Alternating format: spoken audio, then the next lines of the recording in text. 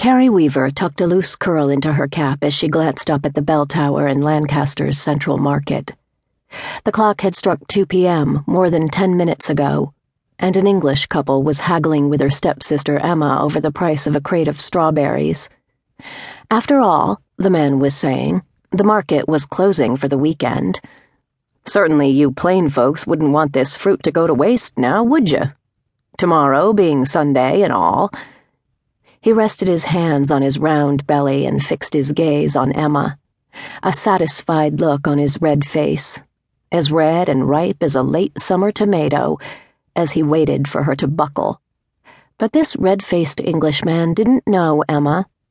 Carrie saw Emma purse her lips and hook her hands on her hips in that determined way, and knew where this standoff was headed. Emma wouldn't drop the price of her strawberries to anyone, much less an Englisher whom, she was convinced, had a lost and corrupted soul. Her sister would plant her big feet and squabble over the price of strawberries until the sun set. Carrie picked up the crate and handed it to the man. "Abbeschlage. Sold." The man and his wife, surprised and delighted, hurried off with the strawberries as Emma spun to face Carrie. She lifted her hands, palms out. "Have you lost your mind? My strawberries are worth twice that price. What were you thinking?" "I'm thinking that it's past 2, and the market has closed, and the van is waiting." Carrie pushed the leftover crates of red, ripe strawberries into the back of the van of the hired driver and slammed the door shut, pinching her thumbnail.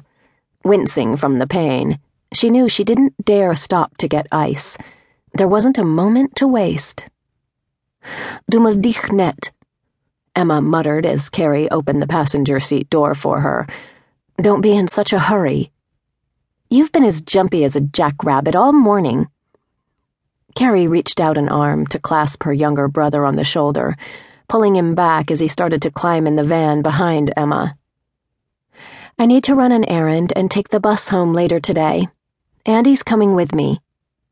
Andy's eyes went round as shoe buttons, but he followed Carrie's lead and hopped back out of the van. Emma twisted around on the seat. "What errand?" she asked, eyes narrowed with suspicion. "You know your dad wants you home to visit with Daniel Miller." Carrie blew out a big sigh. Silent, solemn Daniel Miller. He and his father Eli were staying with the Jacob Weavers this summer. Eli Miller and Jacob Weaver made no secret of the fact that they had a hope for her and Daniel. Well, they could hope all they liked, but Carrie's heart was already spoken for. Spoken for and claimed, and the thought warmed her. "Daniel's mighty fine looking, Carrie," Emma said. "Your dad is hoping you'll think so too." "If you think Daniel is such a looker, why don't you visit with him?"